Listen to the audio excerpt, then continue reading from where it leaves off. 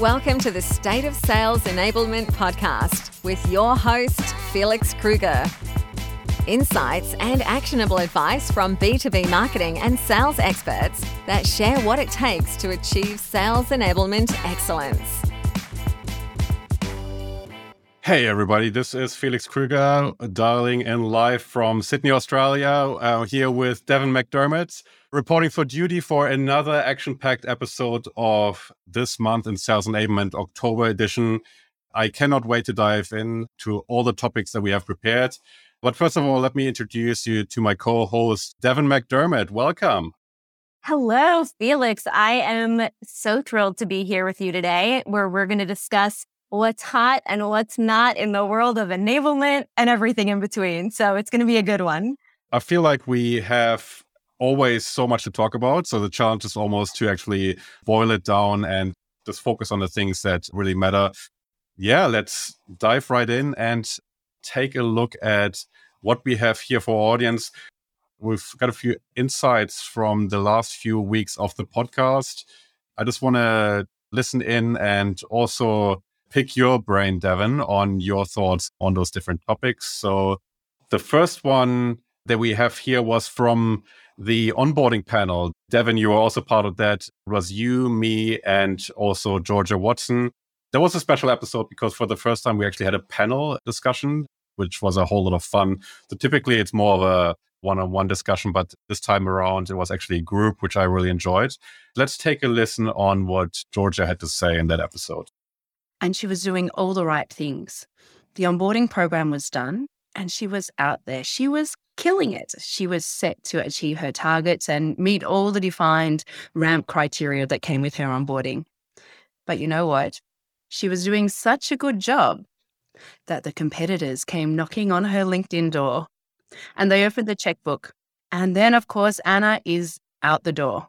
So successful onboarding, I think, is not just about making the ramp criteria, which many of us think it is. It's about really setting someone up for long-term success. All right. So Georgia Watson on the onboarding, using storytelling really nicely here. So for anybody who's been following the last couple of live streams, storytelling is a big topic that is on my mind. We've reviewed a book on that one as well. So if you want to tune in some of the last couple of podcast episodes for this month in sales enablement. But just to talk about Georgia's comments, so she was telling a story which really reflects the relevance of the cultural component of an onboarding program. So typically sales enablers always really focus on the ramp time, right, which is the North Star for any onboarding program. And then along the way, you have all the training and coaching that is associated with it. But the point that she made here, I found really interesting, which is also around the cultural component and really making sure that reps feel at home when they started a new business. Devin, I want to ask you, what is your experience in that space? So how much emphasis have you seen being put on onboarding programs with the view on the cultural component to actually make sure that not only the technical skill is being taught, but reps are also being made feel at home? So what is your view there? Yeah. Thankfully, I've seen so much more of it in recent years, but historically, it's usually a race to the first call, the first meeting, just give them exact need to know at a boot camp, get them on the phones. That doesn't serve anybody, as we all know, right? Onboarding can't just be a moment or a box checking initiative to make enablement look good or to get the ramp reduced, right? We owe it to the people that we're bringing into our organization to get them comfortable with our organizational culture, with the team culture, understanding who are the people that I'm working with? What are the things I need to do? And really immersing them in your organization and the best way to do things. And I think on the episode, we actually talk about the drivers of motivation, but it's really leaning into what is going to inspire someone to want to stay in your organization, to not go and chase the next title or a bigger check, but knowing that we are investing in their autonomy, their mastery, their purpose, and making sure that we are giving them an environment to ramp ready, grow, be coached, and really develop their skills beyond just, hey, go take that first call, go do that thing. So it's taking care of the person and not just using them as a commodity to complete a task. And again, thankfully, in recent years, I've seen so much more of that built into programs, even part of like new hire orientation into sales onboarding. But a lot of companies still skip it. to me, it's one of the most important elements of any onboarding program.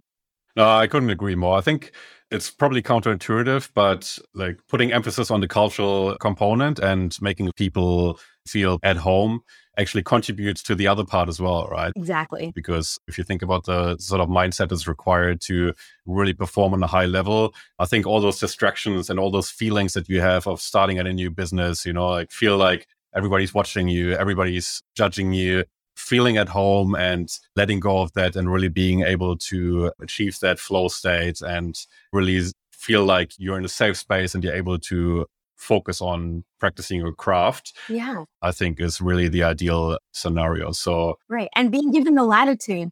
Yeah. I'm really interested to hear also from our audience if you've seen any sort of innovation in that space, what sort of innovative things are being done around making people feel at home quicker beyond just that typical merge pack that people receive and photograph for LinkedIn. I think that is nice, but it's not a reflection of a culture. Yeah. It's a nice welcome gesture, but I think the proof is in the pudding and you really need to walk the talk and really make sure that that feeling is conveyed of people feeling at home. The next insight that we have was from Dave Lickman, who is a recruiter in the enablement space. So I want to say he's the only recruiter that solely focuses on enablement. Do you know any others, Devin? I don't, and I'm obsessed with everything Dave is doing. So no, he's incredible. I'm a fan. I go on record and say I'm a fan. Yes. He puts out great content and he does something that I really appreciate, which is translating the market exposure that he has into value to the broader community, which I also try to do a lot. So I certainly appreciate what he does there. And let's take a listen in what he had to say about recruiting sales enablers. My crude metaphor is, if you would ask me to go out and find 3 really good Ruby on Rails developers, I wouldn't have the language to assess how good they are as Ruby on Rails developer. I literally don't have the language. I wouldn't know one question to ask or the words to assess. And that's an extreme example compared to what we do. But I think in the same vein, the average recruiter, and even sometimes the CRO, they don't know how to ask the right questions to assess best practices. I want to ask you, Devin. So you're obviously hiring enablers. That's not a problem for you. You've hired a lot of people and you know all the ins and outs. And so you know what to ask for. But when you've been hired in the past, and without naming any names of companies, what has been your experience around the subject matter expertise and how well did you feel the hiring managers really understood sales enablement when you were talking to them? It's wild. So I have lived personally so many of the scenarios that you and Dave cover in this episode. So shameless plug for you and Dave. This is an amazing episode worth listening to. And when it comes to a company sort of knowing they need enablement and either you guys talk about this, not wanting to invest the money to bring in the right person to get them where they need to go, or not building the right environment for that person to be successful, or not knowing what that right environment is. So a lot of hiring managers, and for me, it's usually folks that have been in the C-suite at smaller companies. It starts with this, like they know they need enablement, but their why is sometimes a little bit nebulous, right? So sometimes it's to solve a one-off problem like, okay, we need better skills training, or we know we need manager coaching, or they might even say like, we're about to hire a bunch of salespeople and we need onboarding. Or more common than not, which is why I think we have this very confused perception of what enablement is. They've seen enablement work well at another company they've worked at, and they want to try to replicate it in their new business without actually understanding, again, the infrastructure needed to support it. And they might have a picture in their head of this final state, perfect enablement, and they want to replicate it, but with one person. And most of these folks don't fully understand that their business strategy and maturity can directly impact the person and profile they should be hiring and that person's ability to be successful in the role in their organization. So it's a little bit of a, people know they need it, they know they want it, they don't really know what enablement does or should be responsible for, but they've seen enablement fix a problem before. And so that's where you get these profiles or roles that are scoped that are very either way too simple or way too broad or trying to fill too many gaps. And so what I find is that I often have to go in and educate some of those folks around, hey, so what exactly do you want this role to do? What do you think enablement means? And in a very kind and professional way. But more often than not, again, at smaller companies or companies that may even be larger and are introducing enablement, they're not sure what they're looking for. And again, there's usually, I'll say, what problem are you trying to solve? And let's unpack that. And so then you can start to get to what they're really looking for. And I've definitely been in situations at the end of an interview where I'm like, hey, I think you really need product marketing, or you're looking for sales operations, and that's okay. So it's an interesting one. Yeah, no, I agree. I think it's even more reason, and we'll touch on that in the next clip that we will listen to, but I think it comes down to the ability to actually convey business value as well. If you talk to somebody who doesn't know the ins and outs, so the answer to how it's done or what is being done, as an enabler, you need to be really good at explaining the outcomes that you've achieved. So why you've been doing certain things. This is something that everybody can relate to. And this certainly adds credibility if you're able to relate your sales enablement activity to tangible business outcomes, which the hiring manager might be able to relate to and really understand. So, and that again, like, just proves that you're really focused on creating bottom line results for the business rather than just doing sales enablement activities, right? Which obviously doesn't pay the bills, unfortunately. So, interesting one. And that also is a good segue into the next conversation. So I spoke to Paul Butterfield, who is also quite well known in the sales enablement space. So he runs the SES Stories from the Trenches podcast. And we specifically spoke about how to prove the business value of enablement. And he gave some great pointers, but I just want to share a comment that he made with you. Let's be clear. We've seen companies lay off a third of their sales force. And in that case, you're cutting deep across all departments, most likely. But by doing that and having that kind of program, I do really believe that it is going to have your organization and your team viewed as a strategic partner and not as easily cut. All right. So again, that was in reference to the recent layoffs in the US in particular. So a lot of companies started laying off people in preparation for the pending downturn or the ongoing downturn. And a lot of people in the sales enablement space have been suffering during those cuts, and a lot of sales enablement teams have had a reduced headcount or even have completely been laid off. And he was particularly talking about how proving the business value can really prepare you for those sort of situations and really position sales enablement as a strategic partner and really make sure that it is seen as indispensable when those sort of conversations around layoffs happen.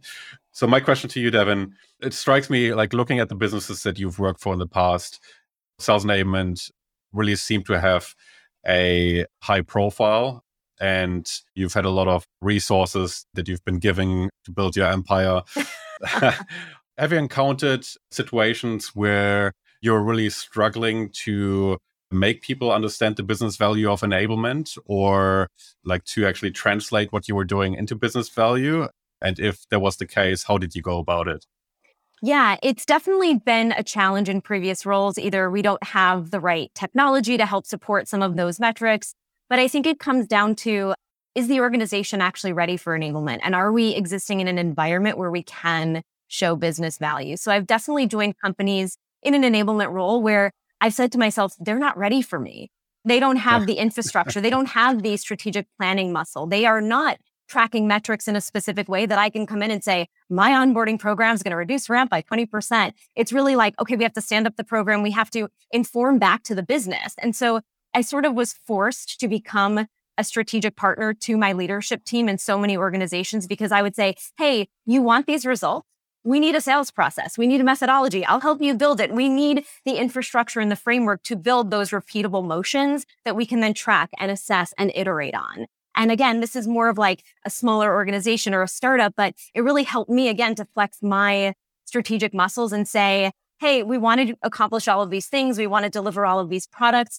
What are we trying to impact? What are we trying to do? And when organizations are not thinking about that outcome, you get them thinking in a different way. And so in so many places, I've been able to help kind of stand up our OKR process, our strategic planning process, and build that partnership with RevOps. So if I didn't have the metrics I needed, we were building it into our roadmap.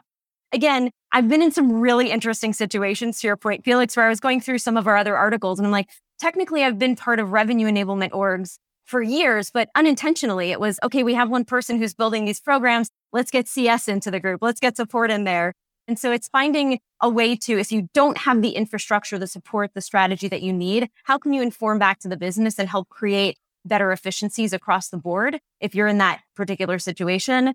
But one other note, if you are coming into a business that has all of those things, which is amazing, I am jealous. I think it's also important to be prepared with your spiel or your overview of what does enablement mean? What is working with enablement? What are the metrics that we look at? How do we think about program impact? And I have a little toolkit that I share in every new business with all of my stakeholders to share exactly that. We are so much more than training. We are so much more than delivery and execution and consumption, and setting that stage right out of the gate has tended to be really helpful.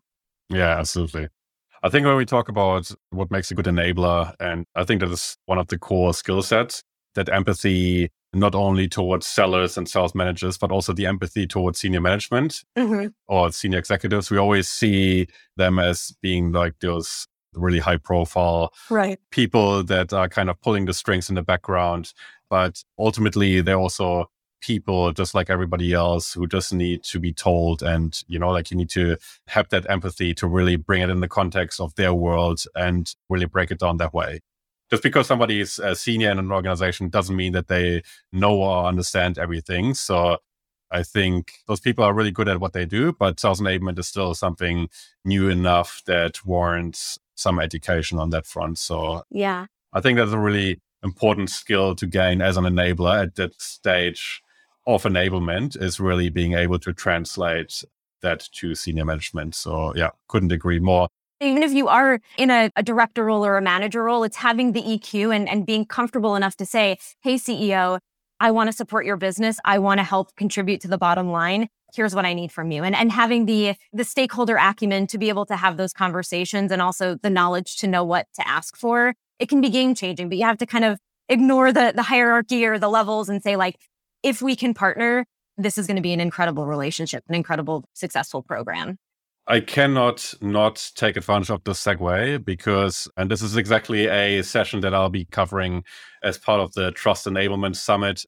For those of you not familiar, Trust Enablement is a community that was previously started by John Moore. And for the very first time, he is running an event. And I'm already a massive fan because he basically tries to change or disrupt the sales enablement event space and move away from those really high ticketed in-person events and make it a virtual session that combines a whole lot of enablers out of all kinds of different time zones with very interactive sessions that really allow you or the attendees to be part of it and really get some value out of it and walk away with value. So I'm a big fan of that format. And that one is coming up. This is not the sponsored announcement, by the way. I'm just a fanboy. And I'm also part of this event, just like Devin. So yeah, it makes sense for us to actually call that out. So it takes place from October 25th until October 27th. So on October 25th is in the Americas region. Then we've got Europe and Africa on October 26th. And then APAC on October 27th. And apparently John Moore will attend all of those event and will be present the entire time. So I suspect he won't be sleeping for 3 days. Good on you, John. But we will be talking about how to leverage sales enablement's momentum in my session. So this is pretty much in line with what we were just talking about in terms of the stakeholder management. The session is really designed to equip enablers with the tools to manage certain challenges that they have internally in terms of the political dynamics and also the structural challenges that might be in place, to really communicate their value as good as they can, and also to leverage the momentum that the whole sales enablement space currently has. So it's a pity not to take advantage of that and really realize the potential in your current role, which is why I want to talk about that. So the reason why I feel I can talk about that topic is not only because I've worked in big enterprises where a lot of that was happening and you really had to navigate those politics, but also because as a sales enablement consultant, I work with a lot of different businesses, and my main job is delivering those sales enablement strategies and implement those initiatives. But then my second job is typically to help those enablers that I deal with to really navigate those internal challenges. So I've learned a lot over the years, and this is my attempt to pass on some of that. Lots of other different awesome sessions coming up as part of this event as well. We have Dave Lichtman, the recruiter, talking about nailing the interview, telling great enablement stories. We have, and I'm completely going to butcher this name, sorry if you're listening, it's Sibusiso Somi from South Africa, and he talks about Ubuntu, the bedrock of sales enablement. Those of you not familiar, Ubuntu is the South African spirit of brotherhood. It's basically a concept from South Africa. Famously, the Chicago Bulls in the 90s really adopted this sort of mantra. So he'll be talking about how that relates to sales enablement. Then we have Damien Piggott run a panel about mental health and well-being for go-to-market teams. So also really excited about that one. Lots of different other sessions. So the list of people presenting and running those workshops at the event is really long. Devin, you're also running one session. What is that one all about? I am. I'm so thrilled for this one. I'm partnering with the fabulous Taylor Vincent, who's the senior manager of enablement at a company called Handshake. And we're going to be discussing considerations for building an enablement function, everything from understanding organizational readiness, which we talked a little bit about today, to enablement hiring profiles, and once in place, making sure that you are establishing enablement as a strategic function. The structure is going to be a light lecture with hopefully tons of audience participation, brainstorming, knowledge sharing. I cannot wait for this one, and it's on October 25th. Awesome. For me personally, I think this will be a really interesting experiment to see how this sort of event format will go. Yeah. And particularly because we have the contrast happening a few days later here in Sydney, actually, which is the Sales Enablement Summit run by the Sales Enablement Collective. So yeah, very curious to see how that will go. I will have the direct comparison, virtual, highly interactive workshop format versus a in-person, more traditional format.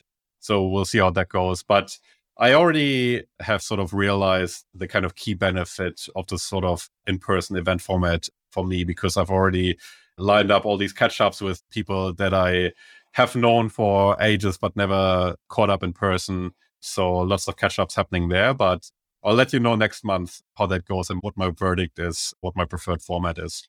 Now, next agenda point, we have Stephanie Zarabian's job post. Oh my God, how much do I love this format? It's incredible. As you said, Devin, last time, she's doing God's work there. Yeah. Painstakingly curating all the latest sales enablement roles. So if you're not following Stephanie already, please do so. We have startups in the mix. We have corporations in the mix. We've got lots of remote roles here. We've got hybrid roles. We've got on-site roles. But what is really exciting to me is just the amount of remote sales enablement roles here, which Yes. I think is really a reflection of the sales enablement role can be done effectively remotely. I think otherwise not a lot of companies would advertise those. So Yeah. I think lots of great roles there, lots of great and well-known companies in the mix as well. So please make sure to check out Stephanie's post. Also, the other Stephanie White, she also does posts, but rather than focusing on the job side of things or on the advertised roles, she focuses on enablers that are currently looking for roles. This month, she had Erin Prohaska. So she always shares their profile, why they're passionate about enablement and so on. So I think also for hiring managers, a great resource to look into if you want to see some of the talent that's out there that's looking for roles and want to get to know them before you're actually talking to them. That's a great format as well. So Stephanie, thank you so much as always for doing that work. I think you're doing a great job and a great service to the community. I think Stephanie White was also nominated for a Sales Enablement Collective award for the contribution to the Sales Enablement community. So if it was up to me, I would give both of them an award. I feel like they were both nominated. I think they were both in there and I got really excited. Yes. Okay, awesome. We'll confirm, but amazing things. And the job list this month was I think the longest one yet, which is so exciting as we talked about in 2020, a lot of enablement roles being let go. This is so cool to see. Yeah. I really wonder whether that is companies backtracking and actually hiring for sales enablement roles again, or if it's new companies coming in the mix. somebody should do an analysis there. Have you come across any companies that have been backpedaling since those recent layoffs? I personally haven't, but that's really interesting. I imagine there's a ton and I think Dave was talking about this in your interview too, of like, oh my gosh, we have to hire new people. We have to reskill everybody, bring the enablers back. And I'm like, yeah, you should have kept them in the first place. So yeah, but I imagine that's a trend for sure. Yeah. Cool. So we have a few articles that we also want to talk about. So the first one up was one that you had, which was from Gartner and Showpad. What was that article all about? This was a fun one. So this article from Showpad, as you said, references a Gartner report on sales enablement platforms, or shall I say revenue enablement platforms. It came out a couple of weeks ago, but it's really interesting. So the focus is on the move from what we've historically called sales enablement platforms to holistic revenue enablement platforms to really stay in line with the shifts that we're seeing in the enablement space. So the purpose of the report, it's pretty dense. There's tons of charts. It's quite interesting. So as usual, I highly recommend everybody takes a look at this one. I know Felix will send it out in the newsletter, but the report is designed to highlight trends in revenue enablement tech and assess which vendors are already on the right track in supporting that full revenue org beyond the selling group. So a quick quote from the article just to set the stage. Revenue enablement platforms unite sales enablement functions and customer-facing revenue processes. They encompass revenue-generating roles, including customer success, marketing, and pre-sales. So the takeaways are these. The enablement tech market has expanded to beyond sellers to folks in revenue-generating roles, as we discussed, and that vendors really need to start evolving their products, platforms, and messaging to accommodate and address the shifts that we're seeing to really support the customer journey and to build a cohesive customer experience that we can not only facilitate, but report back on for all of our key personas. So the report highlights that an increased connection to revenue intelligence through acquisition or integrations has increased the overlap of revenue enablement capabilities with revenue intelligence and sales engagement technologies. And as we know, revenue enablement's expanded scope covers so much more than just training and reporting back on the training, as we've discussed. And I was thinking about your conversation with Paul Butterfield, and he talked about that focus on creating a holistic experience for the customer by threading our processes, methodology, and customer journey into all of our customer-facing teams versus just focusing on the sales side of things. And I think that becomes even more true for technology, right? You don't want to have these one-off solutions for each team. You want something that's threaded through that experience for enhanced tracking, consistency, and so on. So this report is going to help push enablement folks in that direction of this holistic view of the customer journey when it comes to procuring the right tech stack with that solid vision for growth and scale aligned to our revenue teams. So to give you a sense of what's covered here, the report basically breaks down some common or popular sales enablement technology and ranks them against how sales and other teams that are now part of this revenue enablement world are actively using that tech, and also on a number of different factors. So the categories that are included here are digital content management, training, coaching, analytics and engagement, integration and platform, machine learning, conversational intelligence, and digital sales rooms. Now, I have to confess that I personally have never heard the term digital sales room.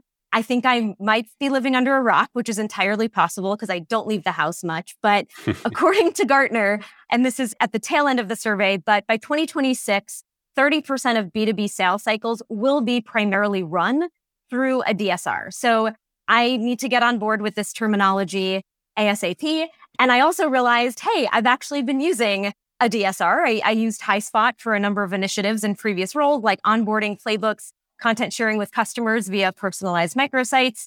And so they also sit in that category of the digital sales room.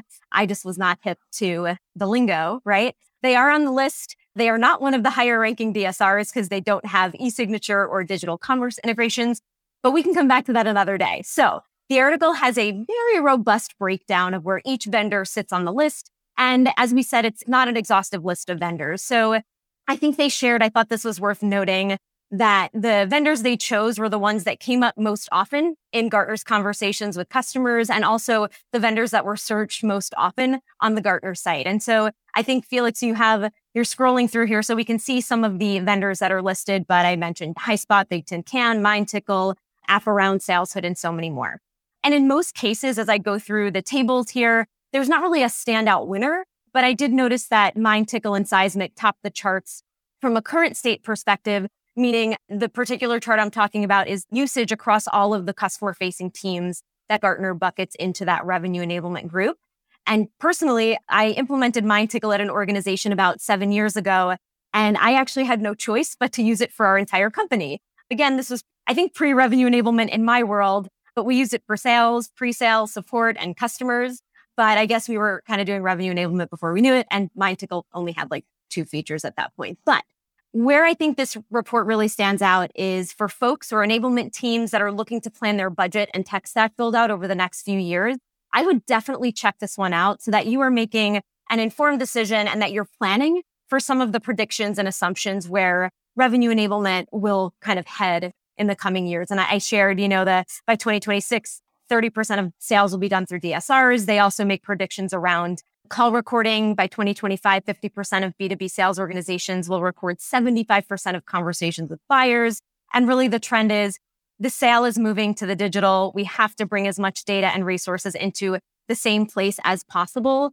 But as you and I have discussed, Felix, so many of these companies are trying to do it all, and they're not all doing it well. So my question for you is, am I the only one that didn't know what a DSR was? And what are your thoughts on this trend in like revenue enablement tech? Yeah, I think you must be the only one. No, I'm just kidding. I wouldn't be surprised. I've come across it before, but I don't think it is a very much talked about term. I think it's a convenient feature, but it's not something so game changing that I think it would be being talked about so much. I think there's some specialist vendors in that space, also like Sales Reach, which only do sales rooms. So I do think it's very effective from a content creation point of view and really always having a one reference point. But I think it's, as always, not a silver bullet. Yeah. And there's so many different sort of skills and different sort of communication channels and mediums required to make a sale happen. So I think Sales Room is a nice addition and solves some issues, but it's not the be all end all. Now, in terms of revenue enablement, I'm always a bit torn. I think it is the right goal to aim for, but I think not for every company it is the right project to tackle in the very beginning. If you look at sales enablement being more front-loaded and tackling the sales side of things and not the customer success side of things, I think a lot of companies would make a wise decision if they decided to focus on one of them first, depending on what their strategic goals are, obviously. I think revenue enablement generally is the right approach, but might not necessarily be the right starting point for a lot of companies. And again, from a technology point of view, also probably not a straight answer for you, Devin, but an answer nonetheless. I think it's always a philosophical question, and your philosophy in terms of sourcing tech, whether you want to build a infrastructure where you have a lot of specialized microservices, so to speak, of specialist platforms that you integrate, that you can assemble depending on your needs, and you can also grow based on your needs.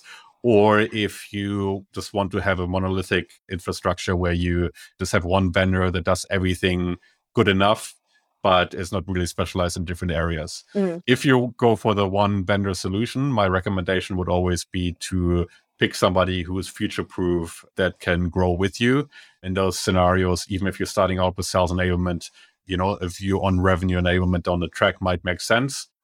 But otherwise, I personally would be in the favor of building out those microservices and having platforms that do certain things really well and integrate them. But I do understand that that's not everybody. So I think it really depends on your sourcing strategy. Next one up in the articles that we want to share. And by the way, everything that we're talking about in this episode will also be included in the This Month in Sales Enablement newsletter. So if you are keen to have links to all of those resources straight into your inbox, into your LinkedIn inbox, as well as your email inbox, just subscribe on LinkedIn. It's the This Month in Sales Enablement newsletter. You can't miss it. It's the only one with that name. And we won't spam you. We just share some useful links. So please consider that one if you're interested. We just crossed the 1,000 subscriber mark as well. Ooh. So Mike Kunkel, we're coming for you for your 27,000 subscribers. We'll have overtaken you soon. Cool. So the next article is a bit of an older one. It's from 2016, but I wanted to just reference it because it talks about a really interesting topic, which is the center of excellence. And the article is from Gartner again. And it talks about, or it asks the question, what makes a marketing center of excellence? And I recently had a catch up with a enabler in the aged care space. I won't say his name just because he shared his internal viewpoints on the whole enablement side of things. And one of the things that he said was that his enablement function is essentially set up like a center of excellence, but they just call it enablement because it is broadly better understood and less opaque than the term center of excellence. But his comments around sales enablement being set up like a center of excellence really made me curious about that whole space, which is why I also looked at this article here. And I haven't come across any articles that specifically talk about sales enablement as a center of excellence. But this one here just talks about a marketing center of excellence and, generally speaking, what makes a center of excellence. And the reason why I want to call that out is because I think it's a really interesting way to think about enablement and a very interesting way to position enablement internally, because I think there's still a lot of confusion around, as we talked about earlier, what enablement is, what enablement scope is, and so on. So they say here, and I quote, Gartner defines a center of excellence as a physical or virtual center of knowledge concentrating existing expertise and resources in a discipline or capability to attain and sustain world-class performance and value. That really sounds like sales enablement to me. This definition can be broken down into 4 key elements. First, center of excellence need to focus on the tight scope defined around a specific capability, such as marketing, analytics, or digital commerce. Next, consider the location of the center of excellence, whether it's physical or virtual. Third, center of excellence should optimize and leverage resources internal to the organization, not external vendors or agencies. And lastly, a center of excellence should focus on pushing beyond standard performance norms to deliver incremental value to the organization. Center of excellence should not conduct business as usual around capability, instead drive towards excellence in a medium or channel. Yeah, I think it's a really interesting viewpoint, like around bringing those sort of skills internally. Like when we think about external vendors being engaged from a sales enablement point of view, oftentimes that is focused on, I guess, training. Technology obviously also always forms part of that, but it's more of an infrastructure question from my point of view. But I guess what they're saying here is if a certain capability should be strategically embedded in an organization, which sales excellence certainly is from my point of view, it makes sense to actually form a group that looks after not just conducting business as usual around the capability, but push beyond the standard performance norms to deliver incremental value to an organization. So I think in some organizations, especially in some industries where sales enablement is not a thing, meaning anywhere outside of SaaS probably in most cases, the center of excellence positioning could be a really useful one for enablers to really make people across the business understand what they're doing and the value that they add, because this term might be more familiar. What are your thoughts on that whole definition of center of excellence versus sales enablement and how that sort of correlates? It's funny, and I'm definitely putting my own spin on center of excellence when I think about the definition you described, but I think it's an amazing idea. You can create those synergies, efficiencies, and create scale where, you have the function and the right processes for that consistent, continuous enablement. And again, you're able to build that repeatable model. So I think like enablement in general in some companies kind of becomes the center of excellence organically, I think. But I've never seen one in action. Sometimes I'll call my enablement group like it's a center of excellence. We create efficiencies, we share resources, we have content teams that are building once, using many. So I think it's an incredible idea. I feel like it should become something more standard in the enablement world. It just makes sense to your point.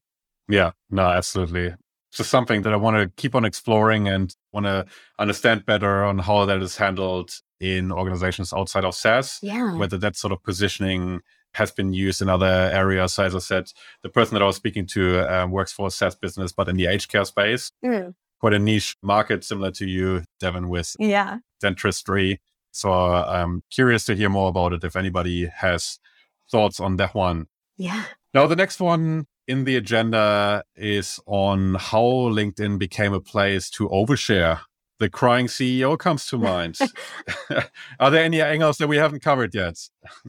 Oh, we're going to get into it. I think this is such a hot topic, and I see articles and posts from folks daily like, I want to keep sharing my personal life. I'm a person. So I'm going to give you a quick recap of the article, and then I do want to talk about some of the specifics of like what's changing and how we're using social media. So the article is, again, totally worth a read. Check it out in the newsletter. But it features a guy called Joe. And Joe shares his journey with us. He originally was like a business-focused LinkedIn user. He's in recruiting, so he definitely knows his way around the tech.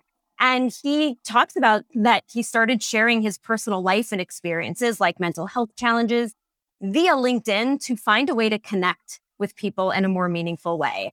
And guess what? When he started sharing all this personal content and these personal updates, his engagement skyrocketed, right? So for context, I didn't actually know the timeline here, but LinkedIn started in 2003 with 100,000 users. And it was known as, I think a lot of us think of it as a place to find jobs, post your resumes, and connect with coworkers. And now LinkedIn has over 830 million users who generate over 8 million posts and comments every day. So the article suggests that the pandemic was the turning point for LinkedIn, turning to the more like personal type content for its users, and that office workers really missed the in-person interactions with their colleagues to get to know each other, build rapport. So they did turn to LinkedIn to engage with those folks to make up for that lost connection and curate some of what I think is probably that like water cooler conversation that brings us a little closer to the people we work with.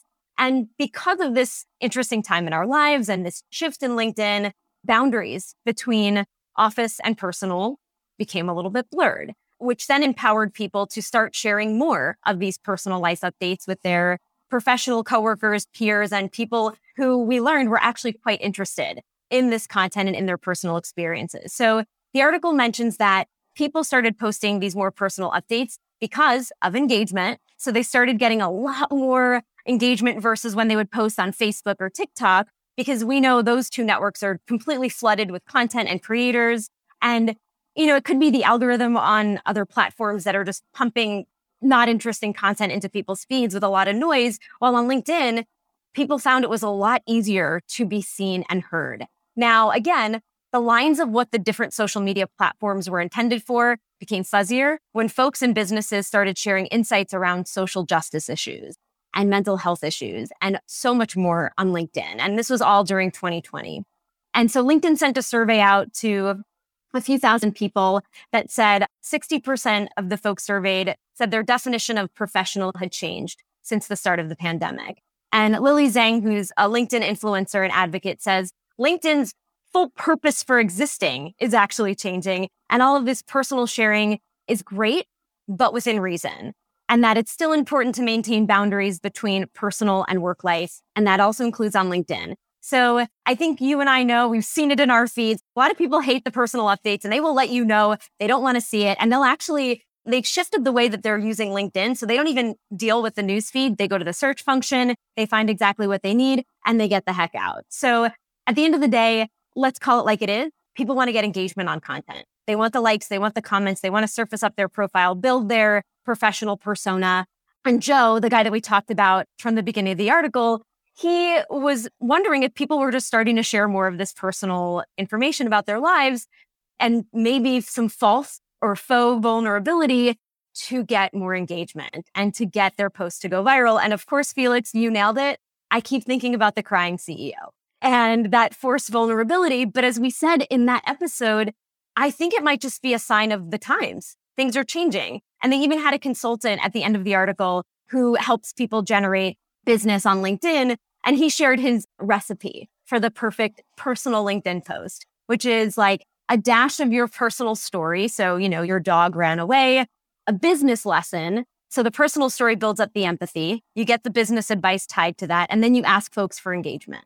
And I think the guy's called John. And he says, always just ask people to respond in the comments, but your best bet is asking for animal photos or dog photos, because that's going to give you the likes. And I am guilty of that. If you post an animal photo, I will like it. It's like a reflex. Exactly. Like dog, cat. Yes, I will like this.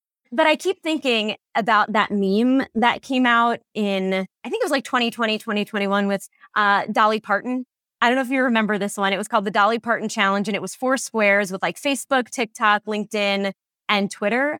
And you post a picture of like who you are on each of those platforms. And again, I think LinkedIn is no longer that power suit, buttoned up version. It's a different version of who we are. And a lot of folks now are just using different social networks in the same way, but to reach different audiences. And so the nuances of how we used to think about those channels is shifting.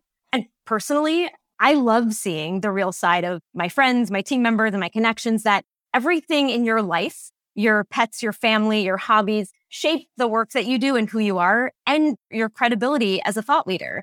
And I think we have to think, people are not cardboard cutouts of themselves. They are real people and they have an authentic side. But of course, I'll ask you, Felix, and I'll ask our audience, what is your point of view on personal content on LinkedIn? Well, I don't have anything against it. I think there's a problem with authenticity when it becomes too manufactured. Mm-hmm. I think there's a lot of cringeworthy personal content out there where you can tell, especially people that consider themselves influencers. Yeah. And it's basically, you can see their content schedule, and their content calendar where it says on Wednesday, a personal post featuring my dog, Yeah. I think if it's spontaneous and authentic and you do it to truly affect change or really make people think differently about a topic, I think that's fine. If it comes not out of a place of self-service, I think there's too much cringe going on LinkedIn, to be honest. Yeah. I might be a bit cynical, but I think you should be yourself. You should always be yourself, but it should not have an agenda in the background, a self-serving agenda at least. So I think that's kind of my viewpoint, which was also, as we discussed, I think in the last episode, the main criticism of the crying CEO, that he essentially had that self-serving agenda and just wanted attention and likes. And I think that people were angry in that particular case because he laid people off. But I think there are other scenarios where you have the same sort of notion with a different backdrop. I won't make it part of my content strategy, put it that way. I had a feeling. What about you? When can we expect more photos of your dog then?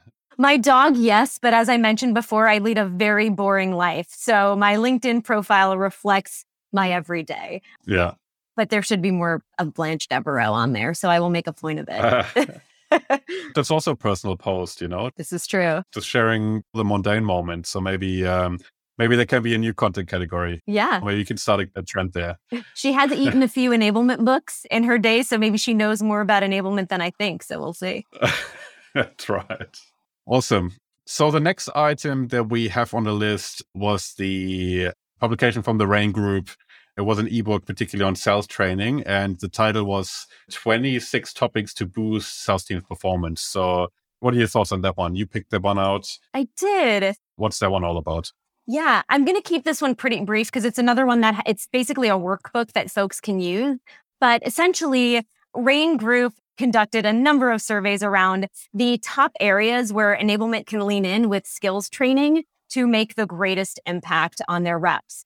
And how they position it is, it's hard to know which skills are the most important to focus on when it comes to building high quality training. Again, they help to identify the major skill deficits in areas that influence purchasing decisions the most. Now, this ebook is great because it gives anybody that's reading it thought starters based on data to rethink how they're approaching skills training. And the topics highlighted, again, rooted in data, are everything from building trust and rapport, qualifying the deal, navigating objections, personas, again, like the basics. But the best part about this report is that each section provides examples for getting started with the topic. So frameworks, methodologies, best practices, workflows, and more. They even share a qualification methodology called FAINT, which I'd never heard of before. It's funds, authority, interest, need, and timing. Slightly more robust than FANT, but not quite as intense as MEDDIC, one of my favorites. Again, I would say this is a great reference piece for folks that are new to enablement, that have a small team and could use a starting point on some of these frameworks and best practices to ensure they're building high impact sales skills, focusing on the right places. So much to dig into. I love a framework and an example. I hate starting from a blank slate. This is great for anybody who's looking for some thought starters to shake up their approach. So it was a good one. Awesome. So again, we'll drop a link to that one in the newsletter as well for anybody who's keen to take a look. The next one that I briefly wanted to touch on was from Nick Lawrence, and he was talking about whether or not sales enablers need sales experience and need to have been carrying a bag. What are your thoughts on that one, Devin? Do people need to carry a bag to be a sales enabler? Absolutely not. Yeah. I do not have sales experience. I am a sales trainer and a trainer, and there is just so much more to enablement, as I think is covered in this article. And it's all about the other skills that we bring to the table beyond selling and really immersing yourself in the world that you're supporting, taking on mentors of your sales leaders, understanding their journey, sitting with your team. There's so much more that goes into enablement beyond having carried a bag, but there are ways that you can lean in to build those experiences, to be a credible partner and to support that organization. What are your thoughts, Felix? Yeah, no, I think so too. I think it does help, but again, it comes down to empathy, right? I think having been a salesperson helps to empathize with the sales team and to really understand their real world. I don't think it's necessary, but yeah, I think you have to be proactive about actually understanding your internal customers as well as your customers. That understanding is really crucial to actually add value and to make sure that you're not adding bureaucracy or making their life harder. Exactly. With initiatives that might sound good on paper, but don't really translate into the day-to-day work of sellers. So I think this is also something that is relevant to the other social posts that we really want to touch on. Aaron Evans, who has also been previously a guest on the State of Sales Enablement podcast, he was asking the question if enablement is getting in the way of selling. And he was just calling out a few things that he's come across, like too much training, 200-page playbooks, no visibility of the enablement roadmap, constant process adaptation and change, another new system or tool, which to me are all reflections of enablement bureaucracy. I think there's a danger if you don't really have that empathy as a sales enabler to actually understand what the day-to-day looks like in a seller's life. Yeah. And really what they need, and really the fact that you need information in real time to actually add value and those sort of things.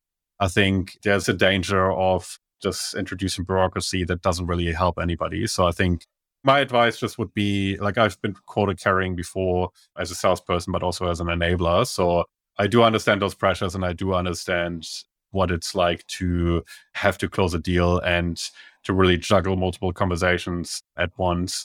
And I think the last thing you need really is a 200-page playbook where you, while you're on a Zoom call, figure out what sort of resources or how to share resources or what sort of resources are appropriate for that sales stage and so on. So I think Nick's and Aaron's comments are in that way related. And I think you have to get both right to really be effective. If you turn it around, the worst case scenario really is if you don't have any sales experience as a sales enabler and you don't really have a lot of empathy for the salespeople and you create a lot of bureaucratic overhead, I think your days are numbered if you operate that way. I've seen in the corporate environment, I almost want to call it people making whole careers out of adding bureaucracy, setting up meetings with 20 senior leaders in a room, just rehashing things that had already been discussed, creating resources that nobody will ever access, not necessarily in the sales enablement space, but also in other corporate functions. So I think sales enablement cannot operate in that way. It comes back to the business value proposition that we spoke about earlier, and it also comes down to the sustainability of a sales enablement career and whether or not you will be sooner or later be made redundant within your organization. Yeah. I think you just need to future-proof yourself in any way, and I think that's part of it, certainly. What are your thoughts? Have you come across any enablers that at that level of bureaucracy? Oh. Without calling out names?